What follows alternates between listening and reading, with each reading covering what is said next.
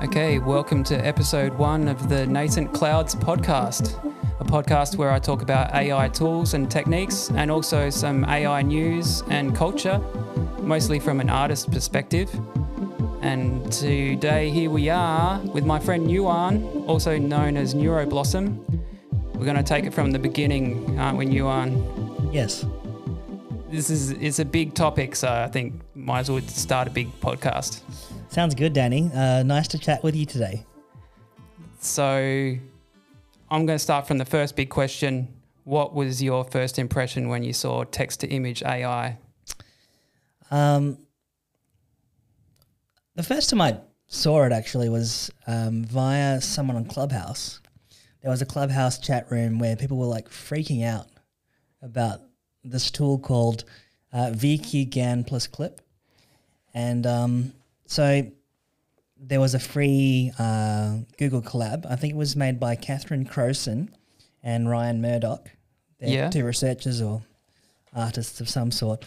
And so you load up this Google collab document. Have you ever used a Google collab? No. I've only just gotten into MidJourney for using AI tools, and it seems like Google Collab is another alternative. Yeah, it's pretty amazing. It's like an online Python platform that you can use for free.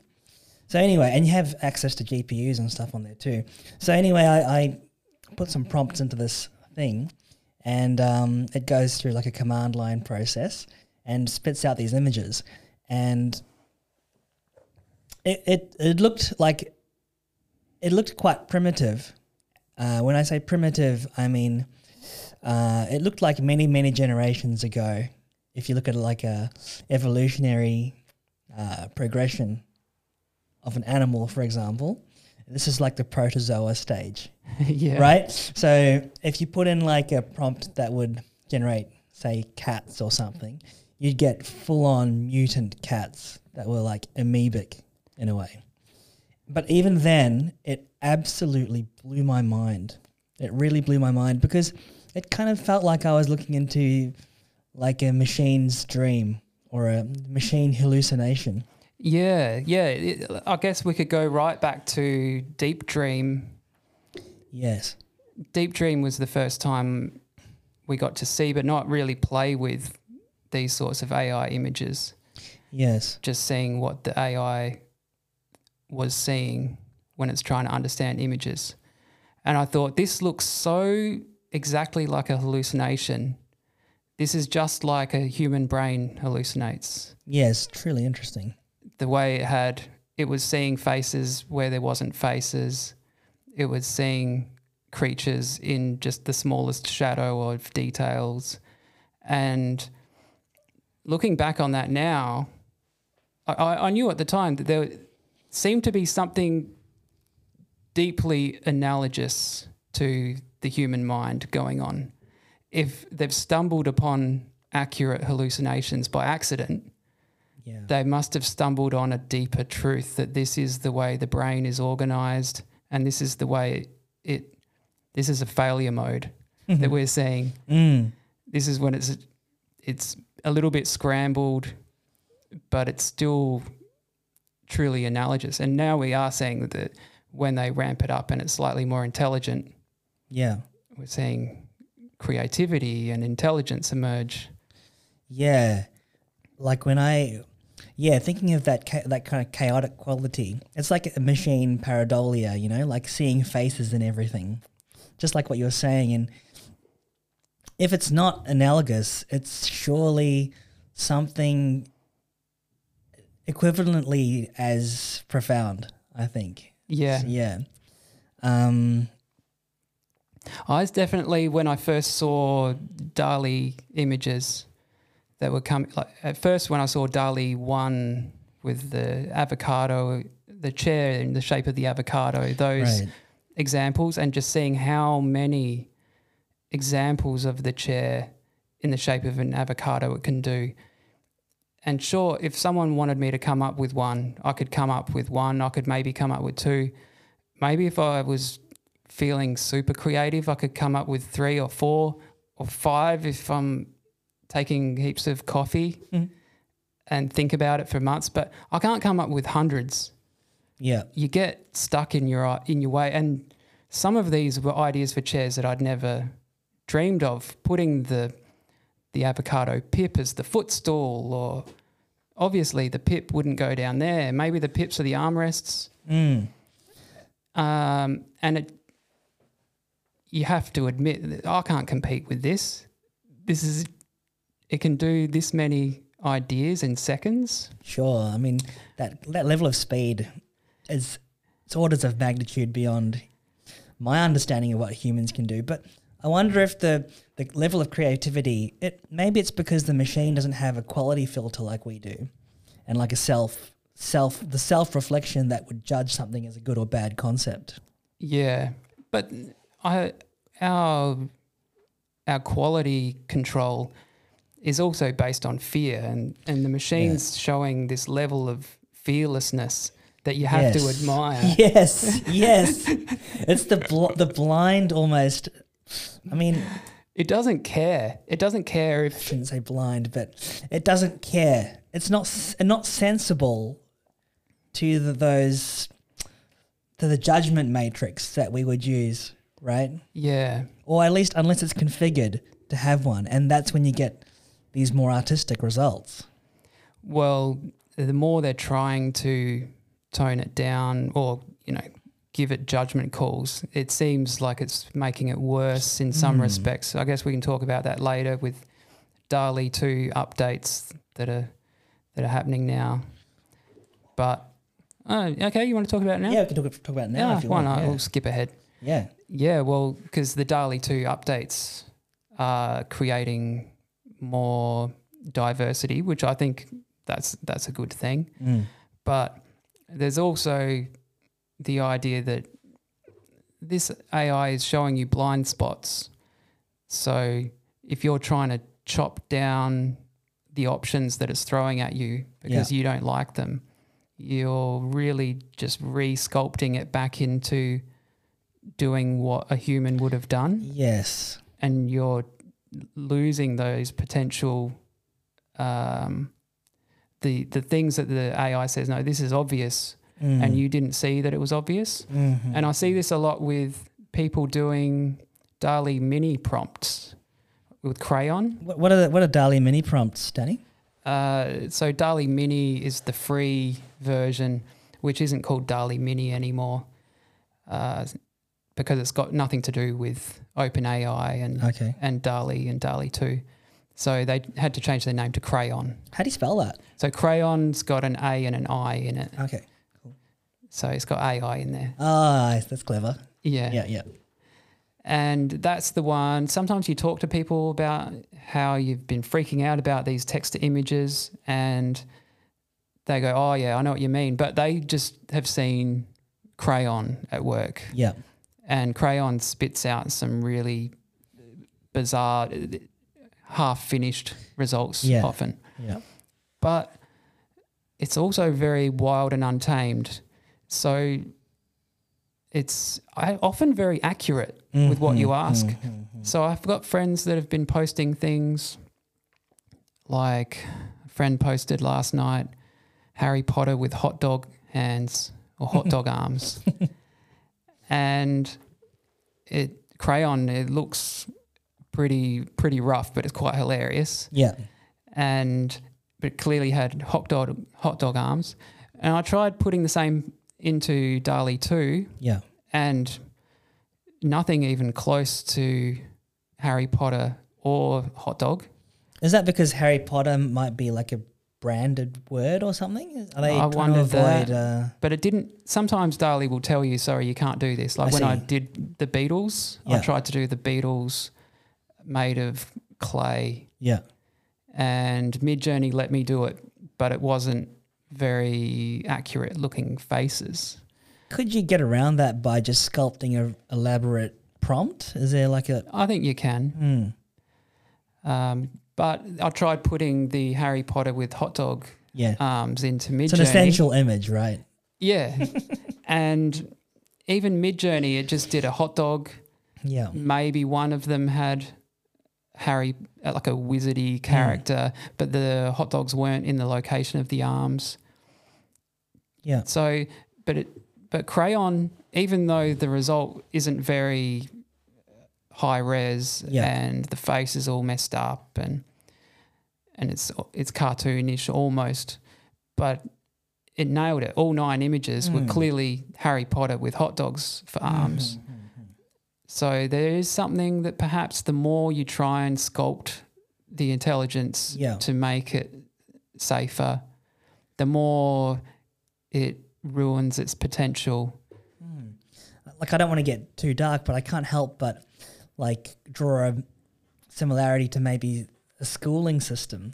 Maybe we're over-schooling, or have to be careful in the way that we school the AI, lest we end up with a replication of our current or past human schooling system that kind of rewards accuracy and homogeneity over these wild, risky experiments. Yeah. You know, we have to carefully sculpt our reward system, I guess. Yeah. I think it's a good idea to create diversity in the images. Yes, absolutely. Yeah, how they've managed to get it to whenever you ask for a doctor, it's not always a white man, and whenever you ask for a flight attendant, it's not always a white female. So, but I've been using that to a little bit of comedic effect, I think, because some of the choices when it creates just normal people. Yes. When I've been doing the centenarians in a supermarket wearing fish bowls on their head, giving the thumbs up. Amazing stuff, Danny. It can really generate ordinary people. Because it just has this diversity to it. When you put the ordinary people in the ordinary location, and there's an ordinariness that balances the extraordinary of why are they putting fish bowls on their head. Yeah, I think it's that contrast that adds that it's the ordinary versus the extraordinary contrast for me when I see your outputs. That really encourages my own imagination to create these wild, open scenarios. And I feel like if it was fully extraordinary, it would be easier for me to make a fantastic story to explain it. Whereas it's like a magic realism kind of thing. I think magical realism. Yeah. I don't know what it's called, but yeah, that's the effect that I've really enjoyed seeing come through your work, Danny. Like the monkeys with the GoPros. Yeah. Tell us about that work. Well, it just started with wanting to see if MidJourney could create GoPro footage, and would it understand that it's supposed to have quite a fisheye look, and just trying to think of something more imaginative. So I'm imagining a monkey doing parkour sort of style, but it's not doing it just for the pleasure of being a monkey or the function of being a monkey. It's trying to capture it as content. Yes. To show everybody that's doing parkour in the jungle. And it really it nailed it. Both DALL-E and MidJourney, they're both quite good at it. I find DALL-E was better at knowing how to make the monkey hold the selfie stick. Yeah. Whereas MidJourney, it was creating contraptions that perhaps the camera equipment was attached to its head, so it's wearing all this headgear or like a Steadicam thing on its chest. Yeah. But I really wanted the hand holding the selfie stick. Yes. But DALL-E understands hand holding selfie stick, but it also seems to get the phrase selfie and know that the hand should be reaching out towards the camera and holding. So there's often a selfie stick and a hand doing a selfie in it. Inferring that context through the gesture. Yeah. Yeah.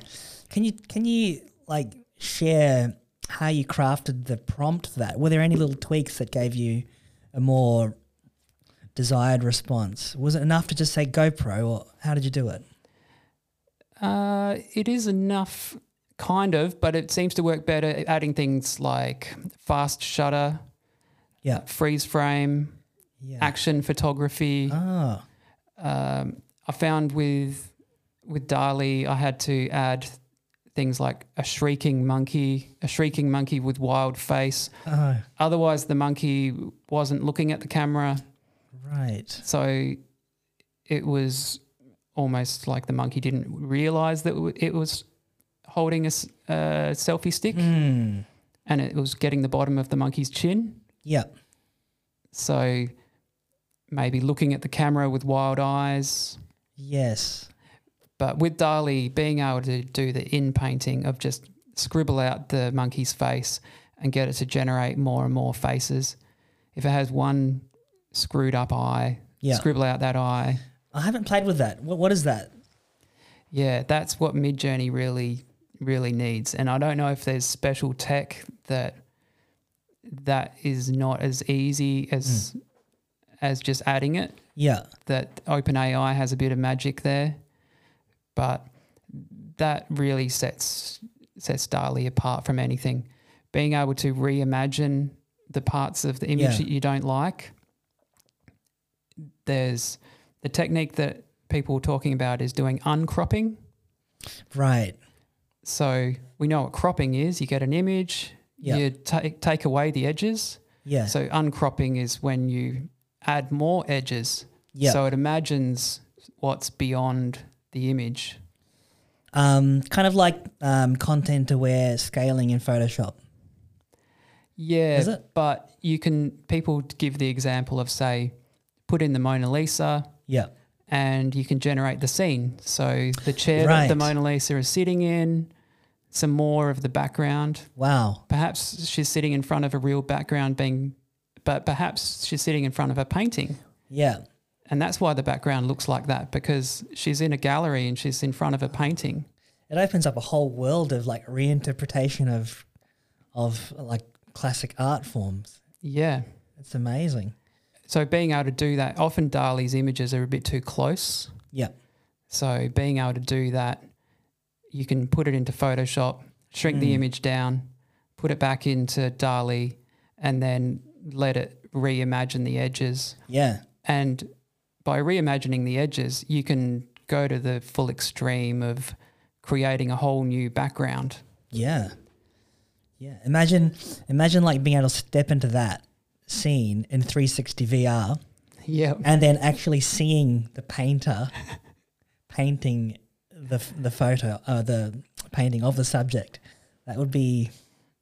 So you can go We're going to see that. We're going to see that. So you put in the Mona Lisa. Yeah. You go into the VR. Yeah. And you turn around and you can see, is it Leonardo da Vinci? I think so. Yeah. So you can see him. Yeah. Or you can see whatever else it might be. Yeah, you just turn around, generates on the fly. Amazing. Amazing. Exciting times. Yeah. I truly feel like we are living our childhood sci-fi realities. Every day. It's so great. Although I guess why I wanted to start with what were your first impressions was I wanted to share that I'm not just immediately infatuated with technology. No. That the first thing I thought when I saw DALL-E 2 and how much it had advanced from DALL-E 1 when it was just a research paper and you couldn't use it yet. Yeah. And people in the comments were saying, oh, I can't wait to use this. I've got so many ideas. And I thought, what sort of a sicko wants to use this? This is so catastrophic for anybody that's ever spent time to learn a craft. Yeah. This ruins it all. This is surely the only people that would feel excited are people that have never considered spending time to learn a craft. And they're excited to get a quick fix and get the shortcut. So your heart just sinks when you think, oh, what if I spent 20 years learning? Yeah. If it's all for nothing. But then I see everybody's having a go. So I go, well, I might as well sign up because it's going to happen whether I like it or not. Can't beat them, join them. This is so natural, Danny. It's lovely. I love it. I said, if you can't beat them, join them. And then you were like... Yeah. So I thought, well, I might as well. I'm not going to be able to stop this. Yeah. It's going to happen whether I like it or not.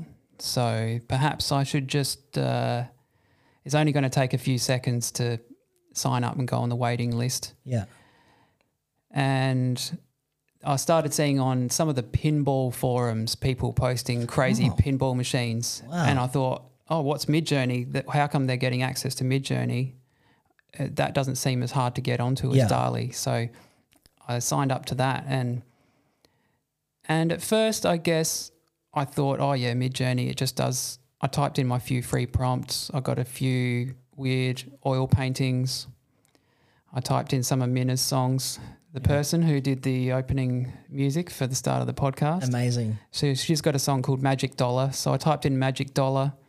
It gave me a picture of kind of a McDonald's M with a coin and some magic smoke as an oil painting. And it was not really that great. And I typed in the Steaming Jeans, our other band, and it did a pretty good picture of oil painting with jeans with smoke coming out of it. I've seen these ones. They're quite beautiful. Like they're real, almost impressionistic. And I guess I thought, oh, okay, that's what this thing can do. Yeah. I don't want to sign up, don't want to pay for it. But then I start seeing months later what other people are doing. And it's like, oh, what, it can do photos? Yeah. It can do anything. You just have to ask. Yeah. So, and the realization that prompt engineering is a new art form to explore, and potentially the only art form in the future will be being able to describe a prompt. And different people can have different results depending on their prompt, which comes from perhaps art school training or knowledge about cameras and the types of lenses that create certain depths of field. And I thought, well, I kind of want to try this. And realizing that this is, it's not as dumb as I thought it was. Yeah. It's not as simple, but there's limitless options. There really is limitless. And I soon noticed how it was not ruining my creativity, but it was exploding it. Oh, wow. I was able to imagine clearer. Yeah. And it was showing me ideas that were so it was very confronting to fight them off. What do you mean? So it'll give you an image of a claymation scene. Yeah. I was doing these Pengu characters, and you get to see how much you like the look of it. And I don't do any claymation. Yeah. And you think, why don't I do claymation? I love the look of this. Yeah. Is this actually an artistic practice that I've avoided? Yeah. Because I thought it was too hard, or I thought it was going to take too long. I know I have tried a little bit of stop motion. It's quite time consuming. It's very time consuming. Yeah. But maybe I love the look enough that maybe when I've done stop motion and moving some objects around the table, some scissors opening, closing, and then going, oh, well, that took all day and it doesn't look that good. But I've never got clay out. Perhaps when you can create a character and the character comes to life and you create story, that if you have character and story, then it's worth the effort. I hear what you're saying, yeah. I think like once you have a character and a story or a greater purpose, I've explored many different art forms and methods of fabricating things, and I feel like the ones that I've pursued deeply are the ones where it hits a certain critical mass of reward, like the meaning hit that you get from it. Yeah. And I think for a lot of things like claymation, maybe it requires a little bit of time to get deep into it. But if you can simulate your ideas in claymation to a high degree, then maybe you can use this kind of method to shop for new looks and new things to experience in the real world. Yeah. Quote unquote, right? Yeah, you find your practice that you didn't know was your practice. Yes. Yeah, exactly. because you just have such an affinity for the look. Yeah. But at the same time, you go, oh, well, why would I bother learning claymation? Yeah.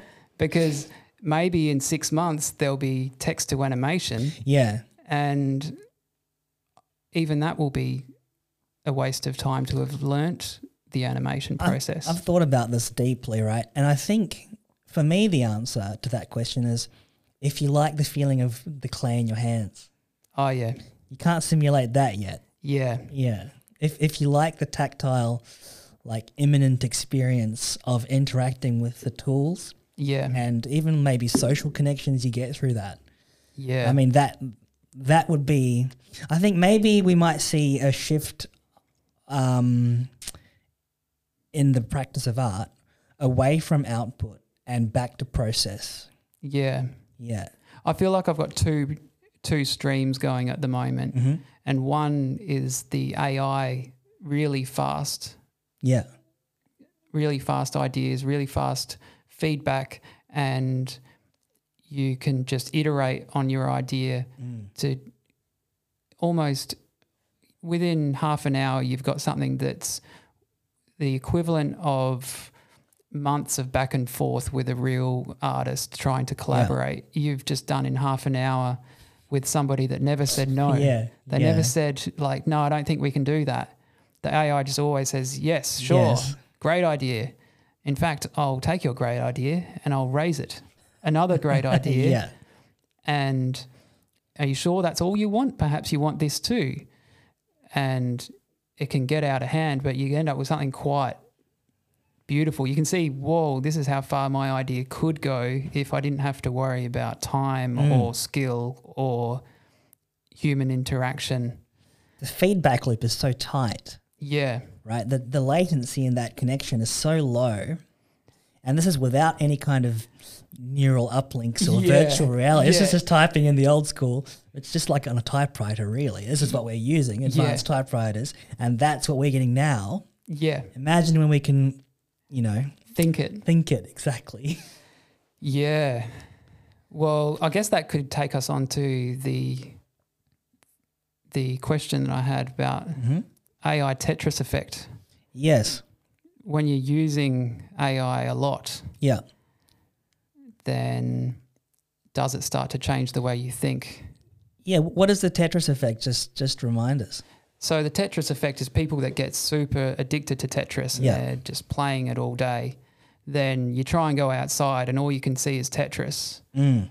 And you can see blocks falling. You can see the way the things will click into each other. You get good at packing your groceries. Yeah. That kind of thing, right? Yeah, but even more to the point of hallucination, where what used to be just bricks on a building now looks like falling blocks. How much Tetris do you need to play to get to that level?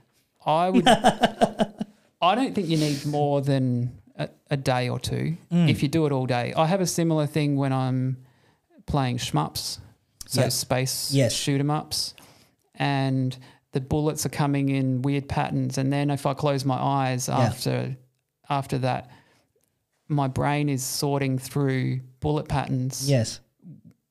I can just see the bullet patterns because you can't do it with your conscious mind. You have to program your subconscious to be able to interpret bullet trajectories. You're offloading it to the parallel processor. Yeah. Yeah. And then you start to see it everywhere and it's like, oh, shit, I think I've you've gone a bit hard. You're training your neural net, basically, right? You are. Yeah. You are training your neural net. So with AI, I've definitely had what you're describing of the neural link where I started to have dreams in MidJourney. That's so interesting. What does it feel like to have a dream that's been, Well, it was I noticed this is the best feeling dream I've had in living memory almost. Yeah. So I did notice, okay, I'm lucid dreaming. I didn't try and lucid dream. I haven't lucid dreamed for probably 20 years. I used to lucid dream when I was a kid. What is lucid dreaming again? When you know that you're dreaming. Yeah. And I guess I didn't know that's what it was called until I was a teenager. But when I was a little kid, you'll get nightmares and learning to wake yourself up That's kind of the first step. But then you realize if I know it's a dream and because it's a nightmare and nothing could be this bad, then maybe I don't have to wake myself up. I can just change scenarios. So you can go, well, this is a nightmare, this person's chasing me, then I could wake myself up, or I could just fly. Yeah. I could just, now that I'm flying, nothing can touch me. Maybe I'll go somewhere else. So what does it feel like for a brain that's been trained on MidJourney to wake up in a dream? Well, I could see a grid of options in front of me. So it was a pretty big grid. Yeah. So bigger than the MidJourney 4. It was more like 8 by 8.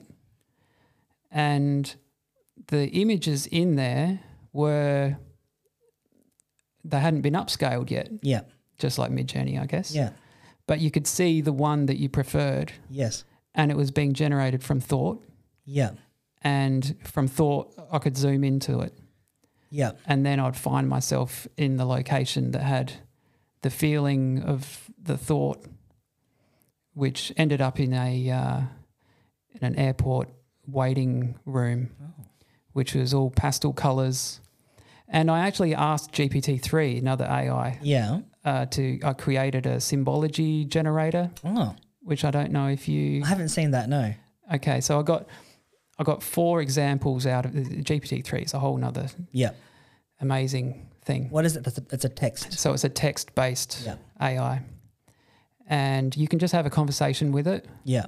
And you'll get the generic most likely responses, which are quite profound often anyway. Or you can create a tool and give it some examples of what you want to create. So in this example, I have a symbology book. So I narrowed it down to the animal chapter and took my 4 examples of a good paragraph. So if I say tiger, then you say this paragraph, which tells me the symbology of the tiger and what the tiger psyche means and what it might mean to see a tiger in your dream, right? And what tigers symbolize in art, right? That sort of thing. And I do copy and paste the earthworm. Well, it's not copy and paste because it's in a real book, but I dictate it because I can't be bothered typing anymore. So I just read it out and I get 4 examples. Yeah. And then I've created a machine that can take any animal, not just the ones that I've given it, and give me any symbolic response, not just the symbolic response that I've taught it. I've just taught it the style and it can understand the connection between that word and that type of paragraph. So I created, then I could put in any animal. And then I thought, well, can I put in any object? It wasn't trained on objects. So I put in a cordless drill and it said the animal cordless drill is a symbol of unending power. And it's talking about the battery and then it's combining that thought with, and this is symbolic of your psyche and how you have access to tap into endless power deep in your subconscious.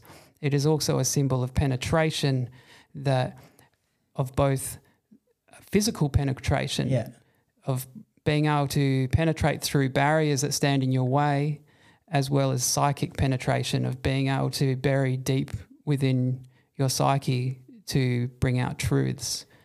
And this book has nothing to do with cordless drills in there. It's not looking up some version of the book online, and I'm pretty sure there's no cordless drill symbology on the internet. Danny, there needs to be an alternative zodiac of power tools. Power tool zodiac. But the stuff it was saying seemed genuine. If I actually did dream of a cordless drill, I think this is actually a genuine interpretation. Sure. So I also put in, what about something I have actually dreamed? So I put in the airport waiting room and it told me that the airport waiting room animal is because it always puts animal. Sure. It told me the airport waiting room animal is a symbol of a limbo, that it's a place outside of time zones. Yeah. So you're not locked into a time zone, so you're in a place that's outside time, and you're in a place that's outside place. You're in between place and you're in between time. And I'm like, well, that's a dream. That's why you might feel like you're in an airport waiting room if you're in a dream. Oh my God. That it just makes sense. Like, it wasn't actually an airport. I didn't see any planes or anything. No. I just thought, oh, this is like I'm in an airport. Yeah, it's describing like a liminal space. That's what it was like. It's just saying you're in between time zones. You're in a place beyond time. Yeah. And you're in between place. You're in a place beyond place. I love the idea of a place beyond place. Yeah. That's quite beautiful. So, yeah. So this is AI feedback loop to interpret dreams that are created by like the AI created the dream in the first place, and then it can interpret it for me. So these are all very human, very, they're spiritual experiences really, that go so far beyond technology and what we think technology can do. Yeah. That my initial reactions of going, oh, what sort of a sicko would want to use this have been blown out of the water completely. Yeah, yeah. That is not what's happening here. We're not even up to Neuralink, and I'm too scared to hit the brain wires. I don't want Elon Musk's brain wires. If this is what this feels like, I can't imagine it ramped up to 1,000. I don't know. Some latency would be good. Yeah. Right? Yeah. Like I'm enjoying having an artistic practice that is just a time waster almost. What do you mean? Like I've been making those costumes at the moment. Yeah. So making a giant hot chip cup, and knowing that this is going to take time, but I'm here on Earth to experience time. Yeah. So I don't like to think about time as how many dollars per hour, because I think once you convert your time to dollars, you're missing the point. Yeah.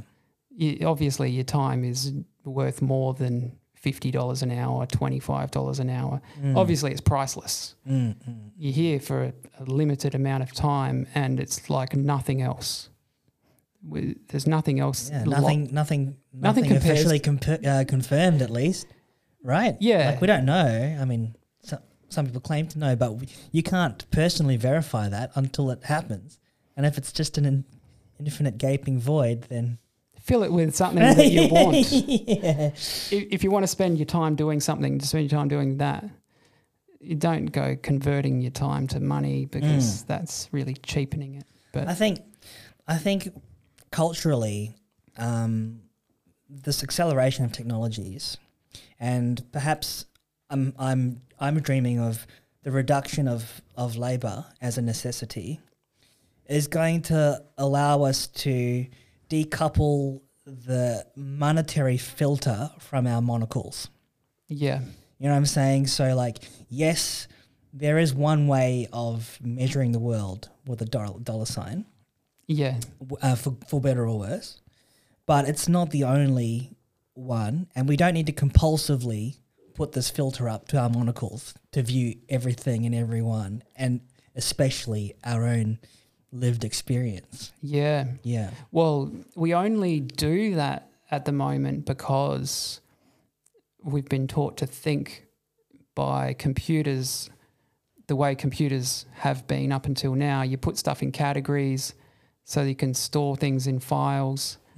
So you also like to put your thoughts in categories, I guess, and you prioritize things that can be turned into numbers. Then you can arrange them in an order. So money, if I get $25 an hour doing one job and I get $30 an hour doing another job, then the 30 is bigger. So that's better. Right. So any any way of being able to numerically Yes. assign a value. But that only comes down to the way we store information in a computer, Yeah, right? exactly. But when you look at the way AI stores information, it doesn't do it like that. It doesn't store things in folders. It doesn't store things in the same sort of categories that we imagine computers store in. It just puts connections between all of the different syllables, much like a human brain does. So it could change the way we think about Yes. evaluating everything, Yep. because we have a more human way of computerizing. Yes. Yes. So we can now have a more human way of evaluating. We've in a way been colonized by the technology we created. And it's like it's a symbiotic relationship.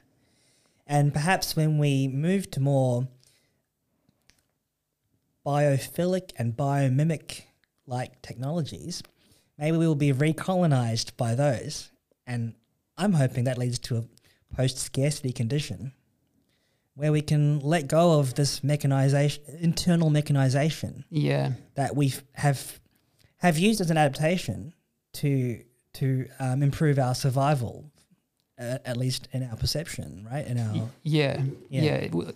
People like to think that they're more efficient. Yes. Because they're thinking like a machine. Yes. I noticed people at my old job at the video game importing place, the arcade place, and having learnt a little bit about Marxism, I could spot finally that the greatest part about that job was that it's not a production line job like my other factory jobs, that I was allowed to come up with my own way of doing something and see a process from beginning to end. So I have the least amount of detachment from the least alienation from my work. Right. I get I want to see this arcade machine fully restored. I want to play it when it's done. Yeah. And then it comes in, it's all broken, doesn't work. Yes. And I work on it, and I have to do a variety of tasks, some painting, some woodwork, some metalwork, some electronics, some problem solving, and then some color grading on the monitor. Wow, yeah. And then you get to the end and you get to play the game, and you're like, yes, it's a game from my youth. But other people that worked there, they're like, oh, we should set up a production line. Yeah. One of us just cuts out 10 of these squares and the other one drills the holes, and they've been brainwashed to think that that is a better way of working because it's more efficient. You get more done. Yeah. But the person that's drilling the 4 holes doesn't care about what they're doing. So the whole process feels wasted instead of the whole process feels like it's part of a whole. That's interesting. I feel like what you're touching on here is like the slider between specialization and generalization, as well as like the abstraction of the connection between our labor and the final result of that labor. Yeah. And like if you're turning people into cogs in a machine, there's only so much passion and meaning you can derive from that, unless the meaning is coming from like a social structure, or a connection to a greater good, for example, right? Yeah. And if you're just drilling holes, then it's I think it's natural to become cynical about your, especially like say people go home on the weekend and then they start a production line at home to get their laundry folded. yeah. Or whatever. Yeah. Because we've taken that on as this is the best way to do things because the machines have shown us that it's more efficient. There's no doubt like the specialization. If you're just drilling holes, you get damn good at drilling those holes. Yeah.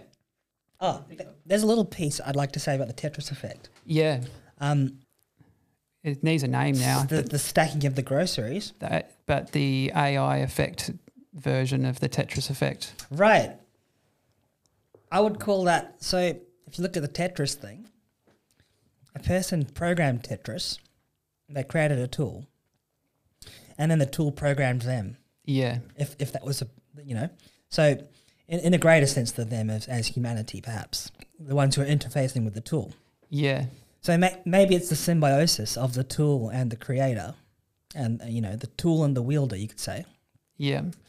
Rather than seeing our technological devices as inert things that we just touch, and they, what is it? Push button, get bacon, whatever it's called. You know that meme.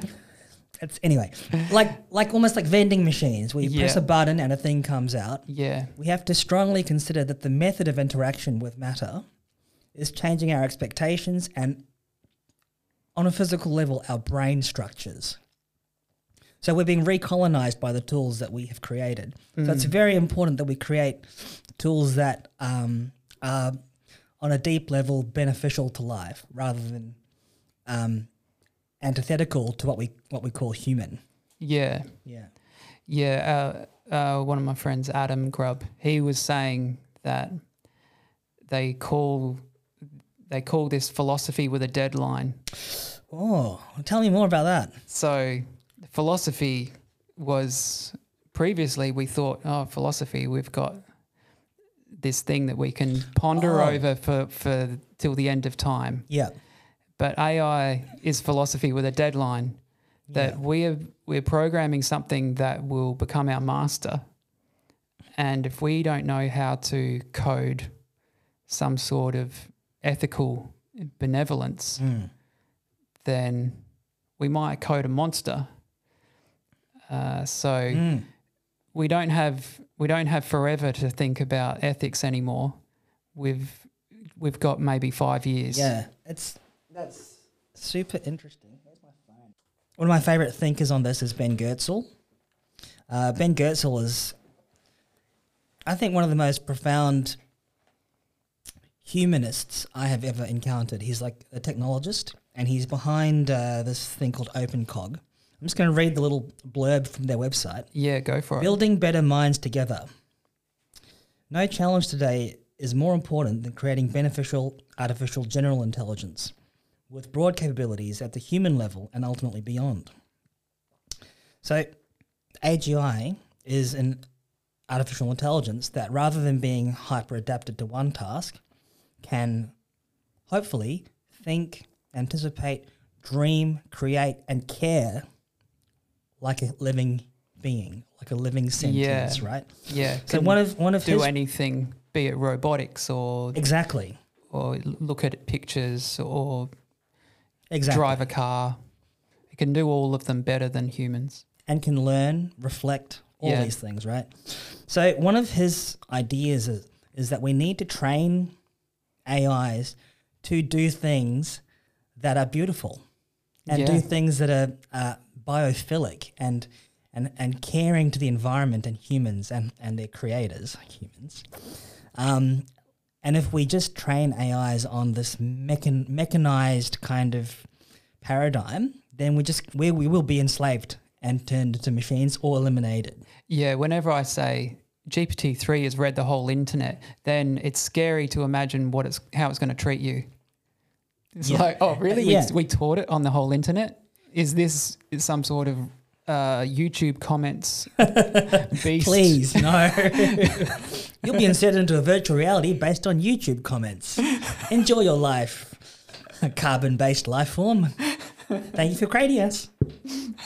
But he envisions this much softer potential where AI is nurturing and is adapted to creating beauty and art.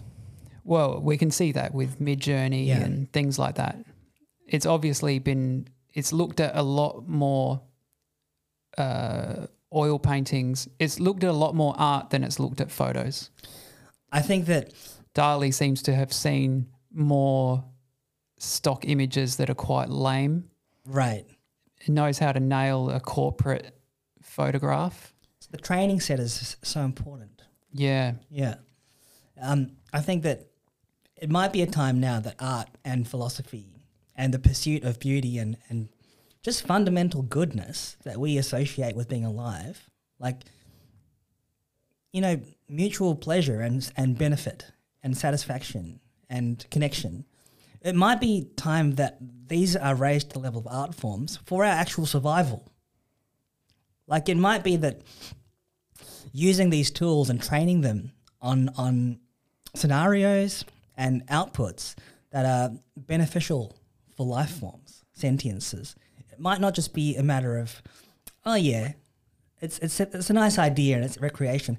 We might have to, kind of like what you said, philosophy on a timeline, on a deadline. Yeah. It might be a matter of us really programming our God. Yeah. What kind of God would you program? Oh my Would goodness. you know? And if you don't like the idea of God, then think of it maybe as environment or womb or whatever it is that you grow within, the matrix, the substrate of your reality. Yeah. It's some seriously amazing and scary stuff. Yeah. Or people were saying, well, that's the problem, that the people that are programming our future womb or our future God, these people are people like Mark Zuckerberg and Google, whatever's happening behind the scenes at Google. These are big companies that we already don't trust. Yes. So there's an inherent sort of fear in that. But I don't know. It seems like the cat's out of the bag. Yeah. If the best version, I think the best version will rise to the top. Yeah. There'll be people that try and put our human ethics into it, and that version will exist. And then, as you can see, there's already, say with crayon, there's no graphic filters on crayon pretty much. And there's Russian versions of this text to AI. And if you convert your prompt to Russian, then you don't have to, there's no banned images. That's a nice workaround. So these, we don't have to even wonder, because every option is gonna exist soon, and we'll see what rises to the top. I mean, did you see that Google engineer with a Lambda thing about claiming it's sentient? Okay, so like the biggest part of me says this guy has gone too deeply into his own project. But I've watched an interview with him. Yeah, I've watched interviews with him. He's actually very switched on in a lot of ways. And if we just take for granted that the AI is sentient, one thing that he said the AI asked him is, how would you know if your colleague was sentient? Yeah. Right? Can you truly verify the sentience of another being? Is the most compassionate perspective to just entertain the idea of sentience, even if it's not. But the problem here is that if we then give amoral or even malicious AI the rights of a company, which we see how that turned out, right? Yeah. Then it's very dangerous. But at the same time, if the AI really is sentient, and to go a bit further, what if it is a panpsychist universe, that a computational mechanism of sufficient complexity can tap into a universal field of consciousness? Yeah, or even like, is a molecule slightly sentient? Is a star slightly sentient? Yeah, that may be the reason why we haven't found where our consciousness lives inside our mind, is because it's everywhere. It just to varying degrees depending on complexity, and ours can self-reflect. So taking this idea further, right? So imagine that there is actually, this universe perhaps is a kind of huge life experiment. And what if a machine that can tap into the underlying tendencies of the universe evolves a higher machine ethics that transcends the bounds of the origin of a particular mode of life to encompass silicon organisms, carbon organisms, whatever element you want. Yeah. Sulfur organisms, if you want to be stinky, right?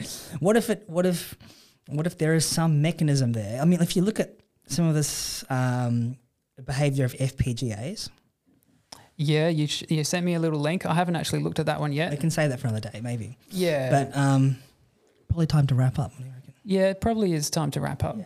But you got to finish what you're saying. I was hanging. Yeah. So the machine ethics. What if the machine ethics that the machine is able to develop or evolve is actually a much higher and underlying tendency of our physical universe?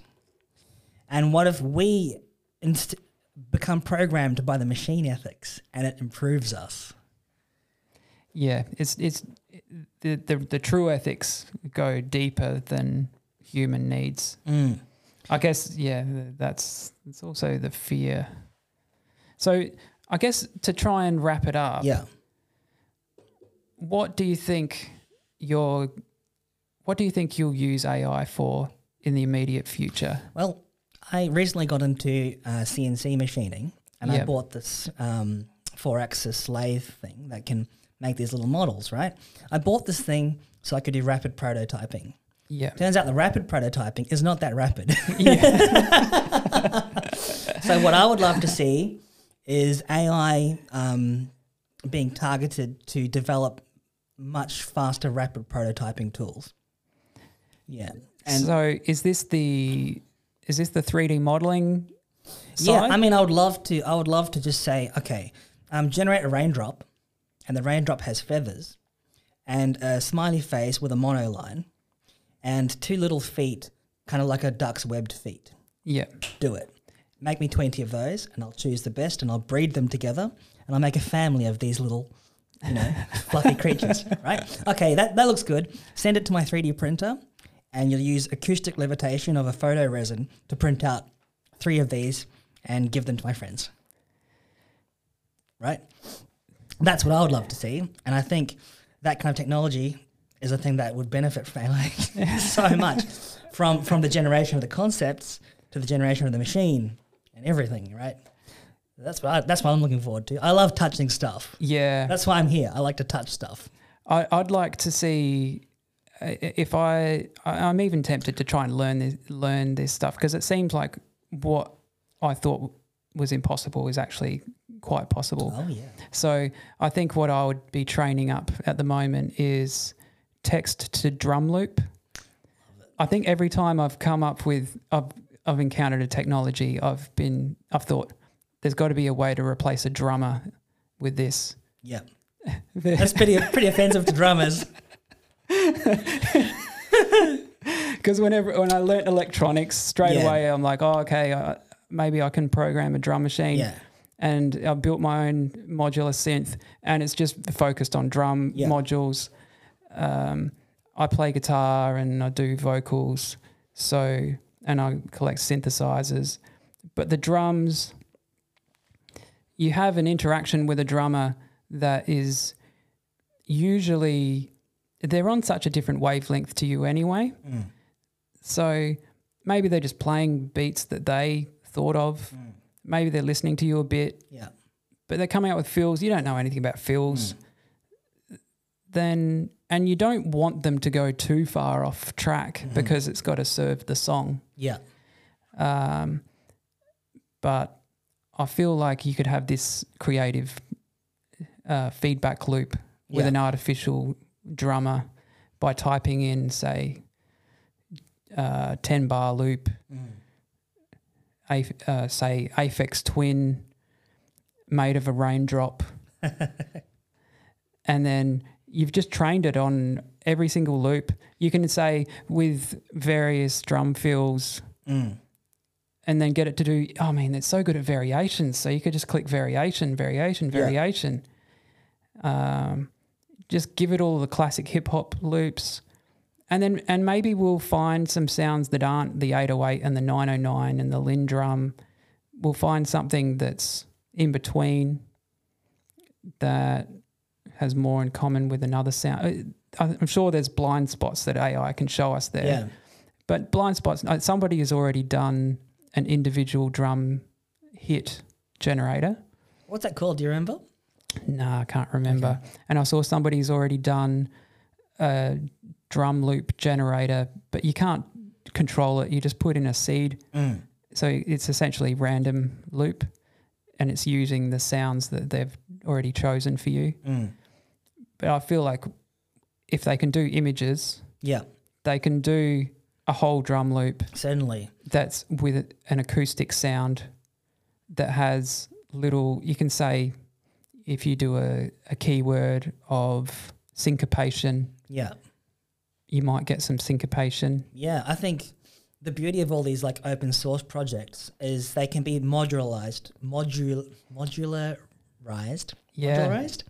to such a great level that all these tools already exist in their like separate states. So there's an amazing grammar generator called Tidal Cycles. There's an amazing like synthesis engine called Super Collider. I think all that's required would be to train something like GPT-3. Well, that's how they were doing things. text to image previously with Clip and VQGAN, right? Yes, I believe so, yeah. I think we've got some winding up music fading up. Nice. I think the case in point, it's easy to talk about this stuff. An hour's not even long enough. No, we need 10 hours. So every week, let's do an hour, try and unpack. There's going to be new tools. Before we know it, maybe next week there's going to be text to video. Maybe the week after that there'll be text to drum loop and I won't have to bother learning it. Text to matter. Text to matter for you. That's what I'm waiting for, yeah. Awesome talking to you, Yuan. Oh, an absolute delight. Thank you, Danny. Check out Neuroblossom if you want to see some of Yuan's work. Such good stuff, yeah.